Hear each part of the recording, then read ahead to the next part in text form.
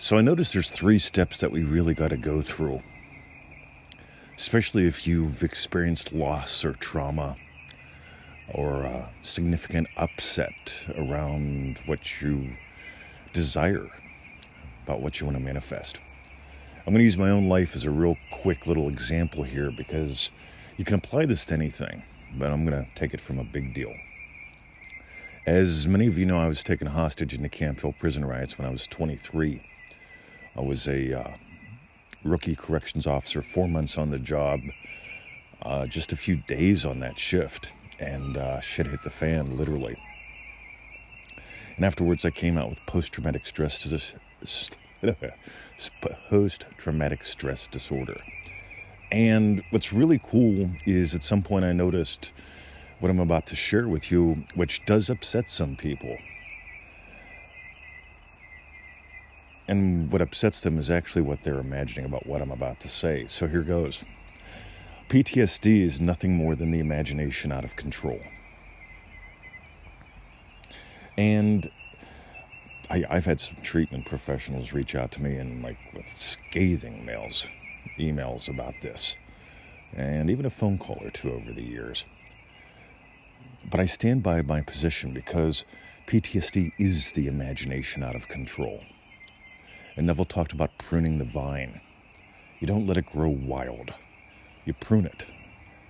Anything that is not producing what you want, you prune. So let's dive in with this. There's 3 steps. Number 1, I had to stop imagining being hurt. I had to stop imagining being stabbed. I had to stop imagining bad things. Just to be blunt. The first thing that you often got to do if you've got some trauma or an upset around what you want to give life to is you've got to stop imagining. I don't like the word the negative, but I'll use it. You see, I had to stop letting my mind go back to being attacked. And I had to stop it from going back to he might attack me. Or I can't trust the administration, my fellow workers. Obviously, I can't trust bad guys. But step one is you got to stop imagining that. It's like the lady who tells me I'm afraid I'm gonna die old, trying to manifest up a husband. Meanwhile, she's first imagining being old and lonely. She has to stop imagining that first.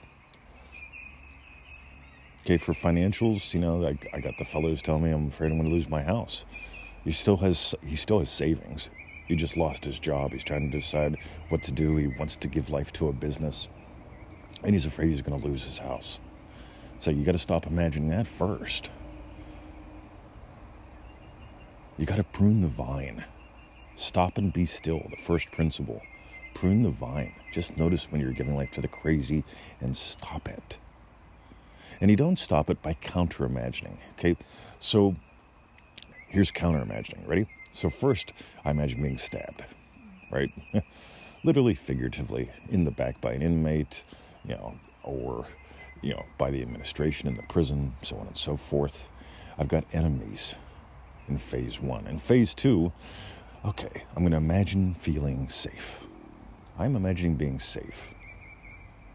I'm feeling what I would feel if I were safe. And that might have me carrying a gun, which it did. I carried a handgun for quite some time. And that's all right. Never shot anyone. But here's the thing, guys. I'm imagining feeling safe. I made it through the day safe. I feel safe around young people, black people, people wearing monochromatic clothing. I feel safe around helicopters and chainsaws. You see, feeling safe is nothing more than trying to counter-imagine the first part. And a lot of people get stuck there. It's like imagining, I love anchovies, but not everybody does. But it's like imagining, if you don't like anchovies, right? I'm imagining getting a pizza and it not having anchovies, right? It's complicated. It's weird. It's like if you ask someone out on a date and they say, yeah, I'd love to go out, but I don't want to eat Chinese. All right. What would you enjoy? Well, I really don't like Italian either. Right. I'm thinking a hike in the woods might be appropriate, right? But if you're in orbit around the bad in any way, the first way being, like I said, imagining being stabbed. The second way, imagining being safe. The third thing, and this is where you really want to play. Abandon the first two. The first two you just got to prune out. Okay, the third step here, and this is where you start to find freedom. What do you want? What do you hunger for? There's the thing, guys. What do you want? What do you hunger for? I started teaching martial arts as a teenager. I found teaching something that gives people aha moments and confidence, and it changes lives. It's the most rewarding thing in the world. I always wanted to be a teacher. Never wanted to go to teaching school and teach in a grade school or something. That wasn't teaching. That was more like regurgitation. Here's the shit they tell me to teach you. Even if they're passionate about it. You know, it's not the same as teaching. So when I started giving life to being a teacher, you get that changes everything. There's no mention about safety. There's no mention about being stabbed. Safety, stabbed. Teaching. It's pretty direct. It's what I'm doing now. And for me, teaching means not regurgitating the same crap everyone else is saying. It means exploring and revealing and inviting people to become curious and explore their lives. And again, that's where all the programs come in as well. See, here's the thing.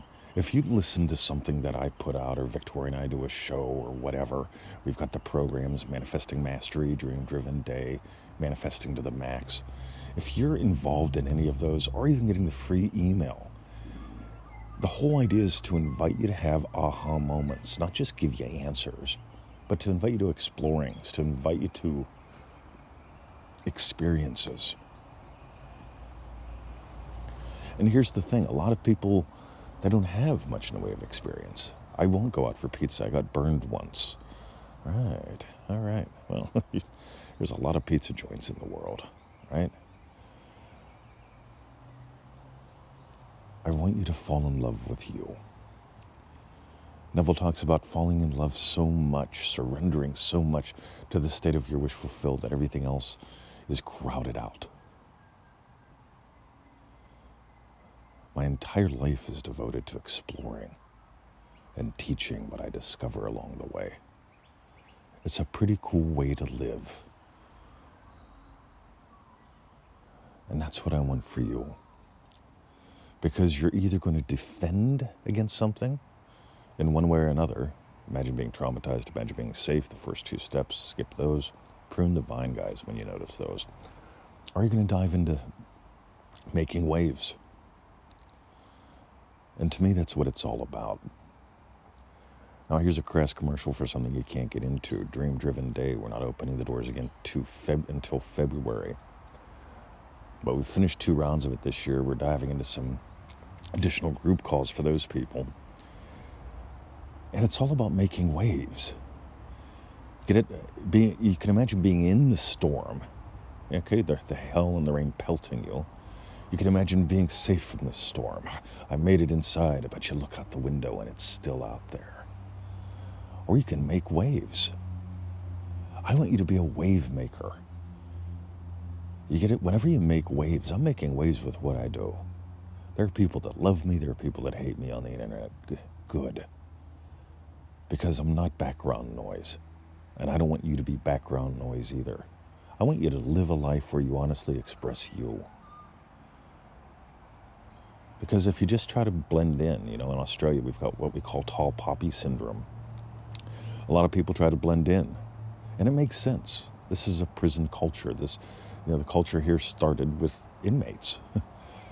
And if you don't want to get shanked, you blend in. You become background noise. You don't stick your head up. Because if you stick your head up too tall, they cut you off. Tall poppy syndrome. Not a fan of it, as you probably have noticed. I want you to express the perfect rose that you are. Alrighty. So if you got gold, and consider Dream Driven Day in February of 2020. That's where we open the doors next. Before then, God, we've got manifestingtothemax.com. That's good fun. Manifestingmasterycourse.com. Manifestingmasterycourse.com is where most people really begin with us. Manifesting to the Max is an area they can dive deeper in. And at the very least, get on that free email list, that 221 email list at freeneville.com. That's pseudo-random goodness like this. Whatever's on my mind, we send out. Right? The courses are structured in a fun way to give you a series of experiences that are very, very deliberately designed. Take about 25 minutes a day and fun. But that's the courses. All right. It's going to be a lovely day, guys. It's Our Adventure Monday. Stay tuned. Watch for us on Facebook, and you'll see some of our adventures today. Have a great day. See ya.